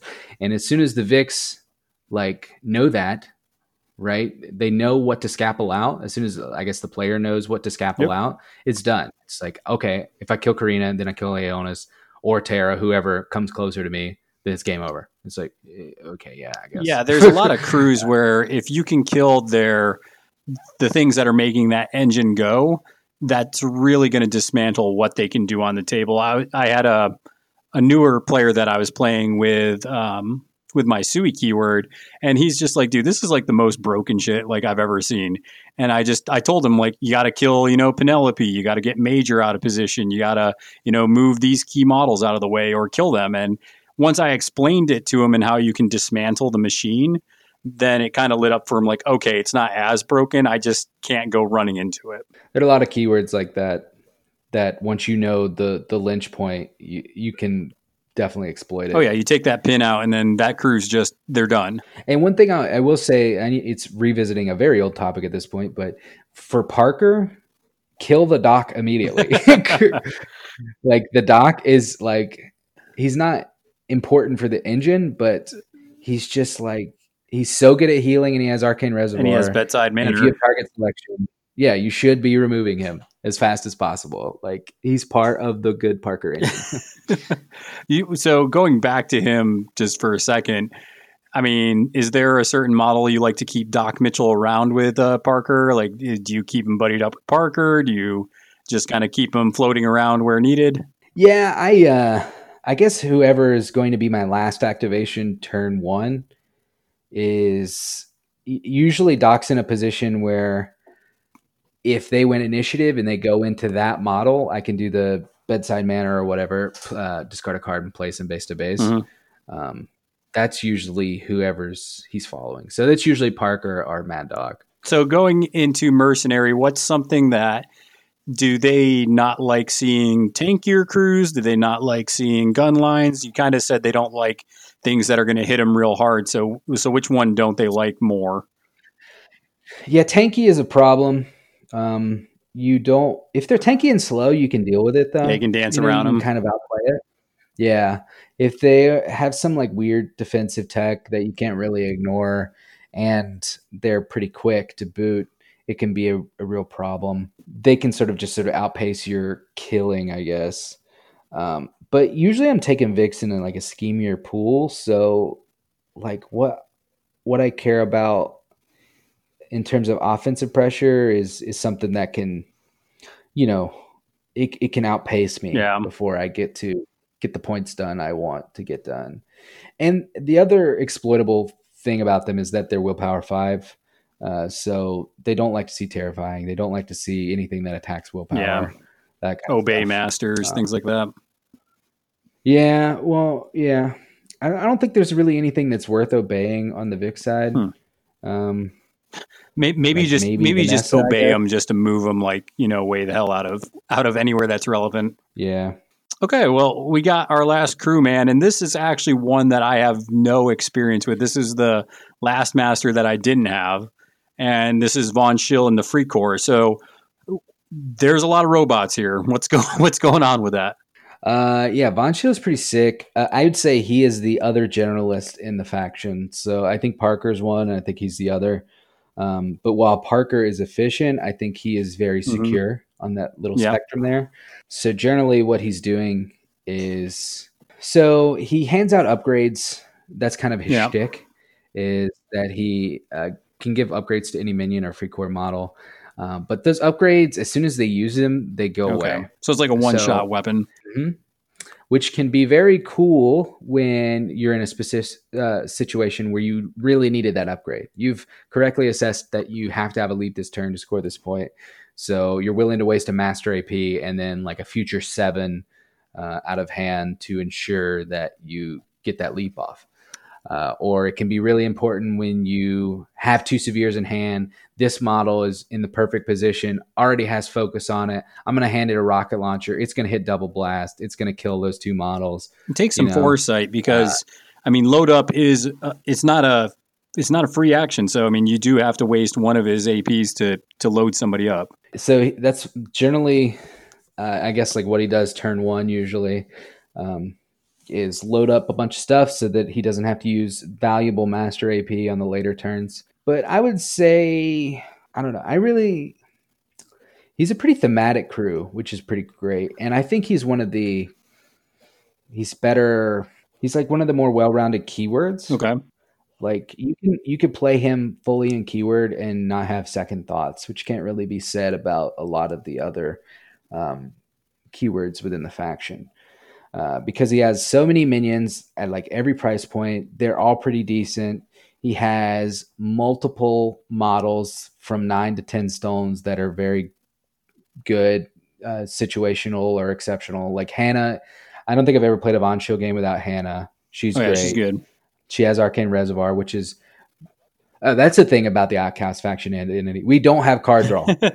There's no card draw anywhere. So anytime you can get Arcane Reservoir or anything like that, that's great. Outside of Jackdaw, who kind of has card draw, I guess you could say, but it's like you got to set it up. Kind of his whole mechanic. Yeah, there's no card draw you can put into any Outcast list or anything like that.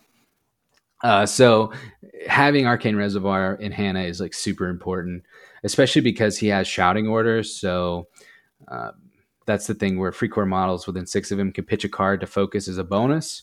So you want to have discards is a very important resource in this crew, as well as like your moderates, because you have like a decent amount of TNs with, you got some leaps, you got some load ups you want to do, stuff like that, and then the focused attacks. But the reason I think he's like a secure master is he has the shouting orders, but he also, his two big beaters in Hannah and Auric, they have damage tracks that really reward hitting severe, especially Hannah. Hannah's like insane because she has crit strike, and she has the ability to have models within 4 take a damage for her to add a suit. And she can get focus from shouting orders, things like that. So if you hit all of your rams and hit everything, you can literally one-shot models. I mean, because she's doing what, 8 damage on the high end? I think it's 8, and then Red Joker to 9, Yeah. if you have that. Red Joker to 9. So yeah, you can one-shot stuff. If you have the focus, you have the 2 severes, if you have all of that stuff built in, then you can do some crazy secure kills that your opponent can't stop, but all of which required a lot of setup, right? Auric's the same way. I played Auric against Hoffman a couple times, and I'm like, oh, this might be an interesting matchup, until I realized that Auric, he just needs 2 severes and a stone, and he one-shots those like armor 2 cats. Nice. Which are very, like, if a Hoffman player is bringing those, they're using those to score points. So like every time I've seen those cats, it's just like, okay, one shot. And then my opponent's like, oh, I guess we should re-rack. I guess we'll do something else. Yeah. But I also really like all of the minions in his crew. I'm a big fan of the scouts. If you offered like any faction a scout, they'd probably take it. I mean, he ignores like every defensive tech in the game other than LOS. He has pursuit, so he can be stat 6. He has a built-in trigger, and then potentially hit crit strike. So, and he's range 14 like other snipers. And he's 6 points, pretty good. Yeah, he's quite cheap. Has all the great sniper stuff while also ignoring everything. I guess Bayou wouldn't take him because they have Rami. Rami's my boy. But I think most other factions would take him. I would say the hardest part of this faction, though, just to kind of drop it in here, is that it's pretty impossible to find this crew right now. Yeah, definitely. Because that's the reason I never got a game in, because literally I could find Von Schill. I couldn't find his totem. Some of these scout or some of the free core models I couldn't find. And I just gave up on it because I was like, you want to know what? We're good. Yeah, I was looking at the Gen Con sale. I know that Hannah and the Librarians are coming out, and something else for Von Schill, but not his core box, I don't think still. Yeah, I only have Von Schill because in 2nd edition, everyone bought the Von Schill box because it was the only way to get the Scout, which was a mercenary that you could take into other factions. Yeah. So like everyone bought that box just for the Scout. And the Librarian. The Librarian was also good in like certain crews. Back when mercenary meant you could actually take them into other factions, not mercenary the keyword. So I have Von Schill in the Steam trunk just because someone literally gave them to me. It's like, take this. I don't want it. Hey, you play Outcast. Here you go. Yeah, it sat in my Bitbox for like a year, and then I'm like, I guess I'll build it now that third ed is out. But yeah, I had to convert all of my scouts from Guildguard. I had to convert like most of my stuff. Luckily, Gadzooks has like the free corpsman, like just the free corpsman for like, at one point they were $2 a piece. Yeah, and you could just kit bash a bunch of those. Yeah. So I bought just like Guildguard, kit bashed him with the free corpsman. That makes pretty good sniper, Added one gave him a book, put him next to a stack of books. That's my male librarian, like all that stuff. So that's like the only way you can really play that crew right now. Yeah. Is there anything with the free core that you're like, they're not great into this. They're just, because they seem kind of slow. I mean, are you comfortable taking them into any of the scheme stuff, or you're just kind of like, nah, they're too slow for that? So they are a generalist. And I think I have the same problem with them I have with Parker, is that I feel like they don't have a ton of terrible matchups, but they don't Have a great one. destroy a lot. I mean, certain things they're really good in. So the unique thing that has to be sort of the reason Von Schill stands out for me and within Outcast is he has a trigger on his melee attack that's I pull, love it. where you place the enemy model within 5, and then another model gets to Yep. shoot it. And he has the ability to put out hazardous terrain, and you can have all these guns, and that repositioning effect is basically zip like. You know what I mean? And it requires the trigger, but that's where he stands out to me in a way that's like unique in the faction. Makes him pretty good at like recover evidence, where you really need to move enemy models, stuff like that. Yeah. And so usually when I'm talking about bad matchups for him, I don't want to see something where I was relying on pull to like set up my points. You know what I mean? Yeah. Like if I can't place models, if lead line cloak, stuff like that, I'm not super happy about that. And then other than that, ignoring armor is bad. So since you're looking at that place ability, I don't know how much of the place ability matters into corrupted ley lines. I don't know. Does that put a hiccup in any of his plan there because you can't place those models that have the lodestone? Yeah. Most of his mobility is in giving rocket boots to stuff. So if it has the lodestone, it can't use its rocket boots. Yeah. And then if it has the lodestone, you can't place it with pull either. But I think he's pretty decent in that strat though. Just the model that has the lodestone, you really got, because I actually ran into that problem with Zip, where I was like, oh, I'm just going to throw the lodestone model off of the objective with Up We Go, and then I was like, oh, I can't place the son of a bitch. God. Yeah, I haven't played Zip into idle corrupted ley lines just out of fear. So I'd be curious to know if like my fear is that eventually the lodestone will end up on Zip and that'll lose me the game. Yeah, I had that happen. I had that happen once, but it was turn 5, so it was okay. Like it was the last turn, and I was like, okay, this is fine. This is the last point. Oh, okay, yeah. So you didn't even need your defense trigger at that point. No, you're just like, yeah, I need to try it, I guess. It was interesting. I actually had a lot of fun with it, and I actually ended up winning the game pretty well. So it wasn't as, once I learned that I couldn't do the whole place thing, and Zip obviously can't have the lodestone, otherwise it's there. But it turned out really well. I actually wasn't too unhappy with it. His mobility just made it really, really good. Yeah, and I guess if you're making it where Zip can actually scheme kinda by carrying the lodestone, that's almost worth him being able to be killed, I guess. Maybe I don't know. All right, well, we got all the masters done. We did it. Nice. I'm going to ask you the same thing that I ask all the peoples about this, but first thing that I know a lot of Outcast players say is that they kind of say the Outcast upgrades are trash. I mean, are you kind of in that same camp? Or yeah, they're not great. None of them are like situational, which is where I wish upgrades existed. Honestly, I wish upgrades didn't exist. So I'm fine with them being bad. I think I don't know what they do. Like they fill points. Yeah. I guess that's their role from a design perspective. You don't want 10 soul stones? Okay, here's a couple points you're gonna have. Yeah. I don't like upgrades in general, so I don't care that they kind of suck. But each one of them has like a position where they're really good. Like the hard to kill upgrade on Levy is absolutely busted. Like it's insane.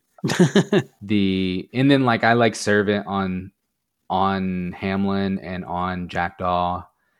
I would say I brought that one on Jackdaw. That was pretty good. Yeah, because neither of them, I mean, the heal is good, but neither of them want to walk on turn 1. So any extra move AP you can get on turn 1 is like insane for those setup crews where you want the engine to roll turn 1, But then Wanted Criminal, there's only one place in the whole game I think it works, which is on the Woku Raider, which is, I feel like that's probably bad. If I feel like there's only one model in the whole faction that can hold it. Okay, well, what about, we already talked about this a little bit, but if you have a newer player or somebody kind of newly getting into the faction, what are some of the keywords where you're like, okay, these one or two keywords are really good for new players or for new people to the faction? Parker for sure. Definitely, I'd say Parker number one with a bullet. He's easy to play. He teaches you Malifaux fundamentals. Great. He's fun. I Sometimes can attest. He was my first master, and it was really good. Yeah, you're just having fun, like shooting your gun. Sometimes you look up and you're like, pew "Wait, pew pew. where did the models go? I thought you had models. Where'd they go? I guess they're gone now. Sorry." I tell you what, I taught my son how to play Malifaux, and I gave him Parker to play, and I was just sitting here like, this is fucking miserable. It's like, I know I'm teaching him the game, but when you're just teaching him how to kill stuff, it's like you're giving him a good crew to kill stuff with. Yeah. So is there another crew where you're like, this is also good for newer players? Levy is actually really easy to play. As long as you dodge his bad matchups, he's really easy to play. So maybe him, yeah. But also Zip, I'd say, is like not that bad. Everything within his crew kind of has a pretty defined role, which is good for learning the game. You're like, okay, first mate, he goes over there and does schemy stuff. Mancha, he punches face. Zip, he either sets up Mancha or goes annoy,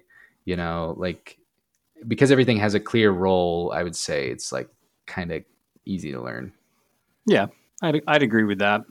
And the last thing I kind of want to talk about before we head on up out of here is looking at Outcasts. You've played a lot of big tournaments with the Outcasts. Do you think that they are in a pretty good spot competitive wise right now?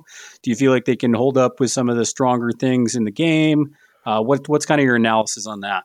Yeah, I think they're good. I think they were the best faction in the game, tied with 10 Thunders in GG0. Now I think they're at least in the top 4. I think that top tier is pretty tight. Honestly, the game's really, I think it's pretty well balanced. I think even Guild is fine now. Like, I don't know. Yeah, it's really tough. And that's one thing I've found with kind of ranking Malifaux. It's really tough to really put them in tiers, right? Because the masters are so different, and you also have to take into account the pools and the skill level of the player and how much they have reps with that master and crew. So it's really tough to place them. But if you had to let's just do it this way then. What are probably 3 masters where you're like, if I'm going to a tournament, these are kind of like my 3 ride or dies, where I'm like, these are the 3 I'm running for GG1?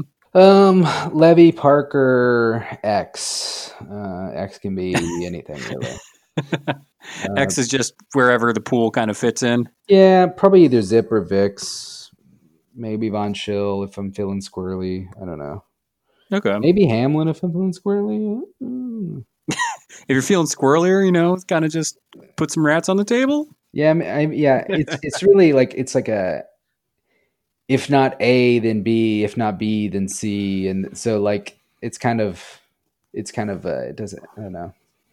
It trickles down really easy. I think maybe what is a more interesting question is like, do you think Outcasts are like fun to play competitively? Because it sounds like that was the reason that turned you off from them. That is exactly the reason. Because I am a pretty competitive guy. I was really competitive with Guild Ball. I didn't quite get to the higher tournaments in War Machine. I did a bunch of bigger local kind of Southeastern tournaments. Mm-hmm.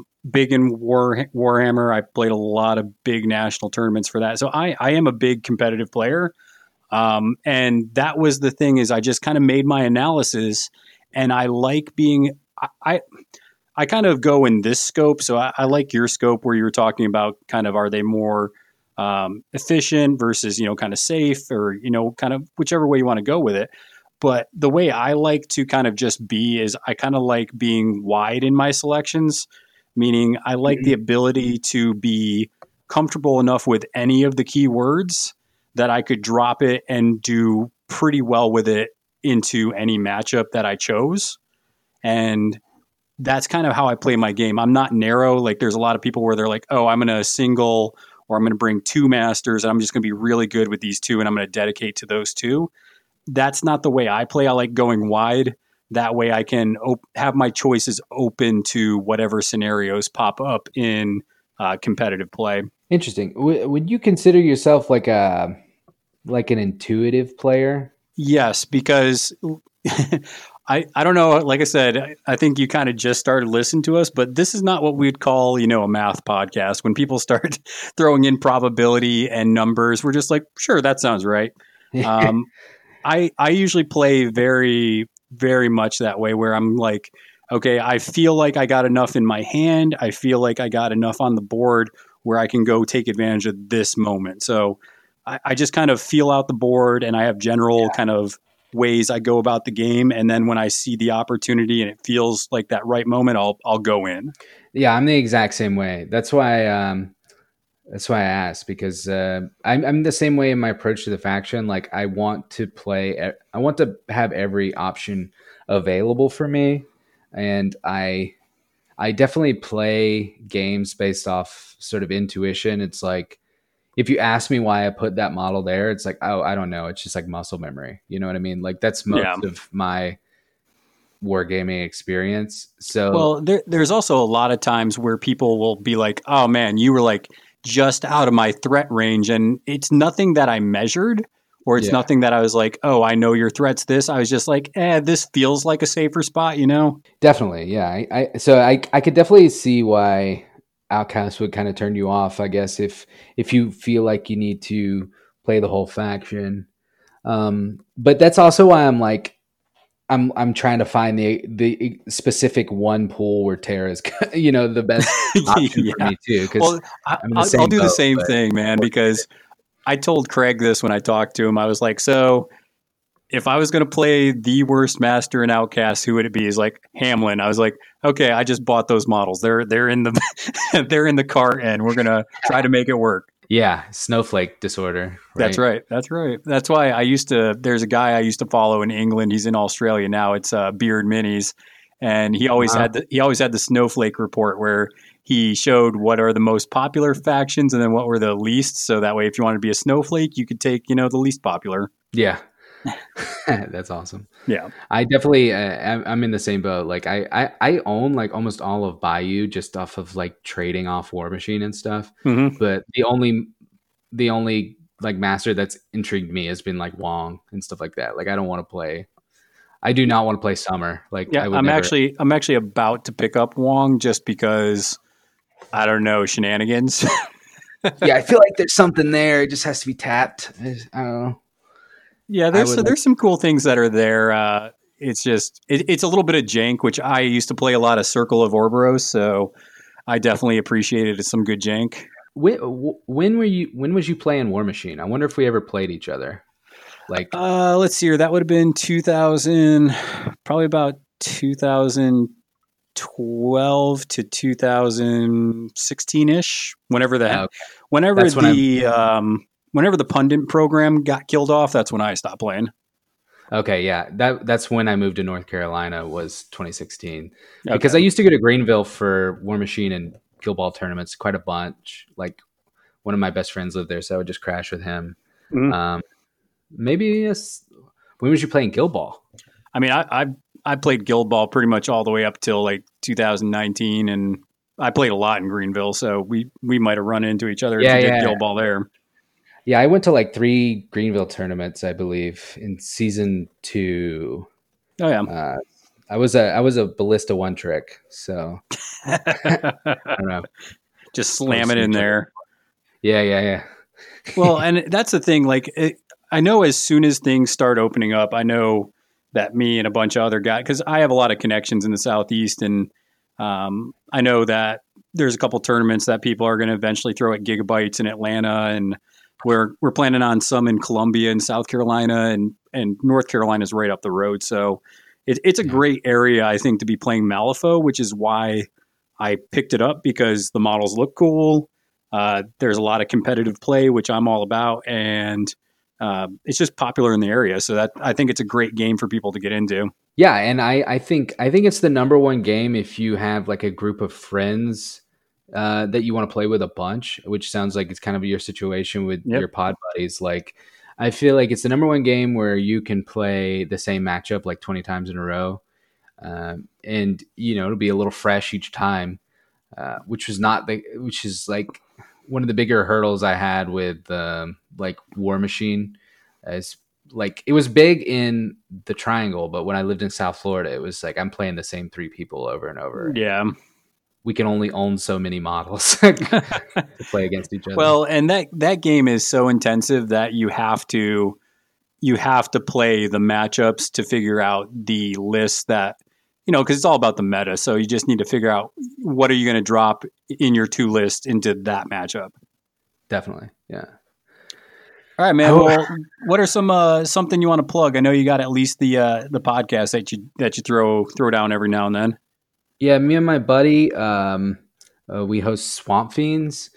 He started the game in January, so I guess the point is to like talk about improving play because he's sort of new to the game, a little fresher. Like yeah, I feel bad for the dude though because like at this point he's done like 14 podcasts and it's probably only been able to play like 14 games because it started in January and then everything closed February 8th or whatever. So yeah, I think I'm a little lucky because the close knit friends that I have are willing to come over. I'm willing to go over to their house. So I've actually gotten a lot of in-face kind of face-to-face games probably the last month and a half just because we're not going anywhere. We all work from home and we're like, we're not going to be savages. So as long as you wash your hands and don't touch me, we're good. Yeah.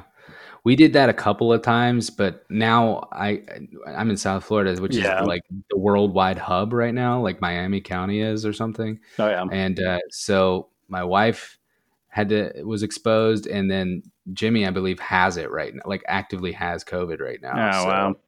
It's like it's literally everywhere here. So yeah, it does, and hopefully it eventually gets better instead of getting worse. But we'll see how that goes. Because definitely want to start playing some of these Malifaux tournaments, man. It's just competitive play is just a lot of fun. There's a lot to be said for just household games, but when you get to a tournament and you see stuff you haven't seen before, that's where I really start enjoying it. Did you guys ever do Crucible, Orlando? Yeah, I've been to Crucible a couple times. I got a buddy that lives down in Florida. I was going to go. Was I going to go this year? I can't remember if they actually. I think they still had it. It's usually in the winter.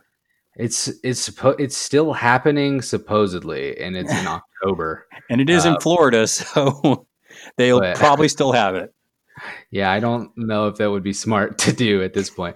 I don't think we have anything. We were going to do a Malifaux tournament at the same weekend, but just not do it at Crucible. But yeah, I don't know. Maybe it'll happen. Maybe it won't. I don't know. It might be a moot point. We'll see. Just 2020 is canceled. Let's just get ready for 21. Yeah. Oh man. Well, thanks again, Cody, for coming on. It was a lot of fun talking to you. I'm glad you're kind of a night owl like me. I don't mind, staying up late and talking some Malifaux. Yeah, sure. Yeah, thanks for having me on, man. It was a blast. All right. Well, those of you that want to check out more content, make sure that you guys subscribe to our YouTube channel, Facebook, and Twitter. If you want to support the podcast directly, make sure that you guys check out our Rage Quit Wire Patreon page. And anything you can donate at least $1 up to $15, and that'll help keep the lights on and improve the podcast and the YouTube channel. So thanks again, Cody, for coming on, and looking forward to sometime in the hopefully near future meeting you and some other of the Malifaux people in the Southeast. Yeah, same, man. All right. Well, until then, make sure that you guys flip cards, flip tables, and we will see y'all next time.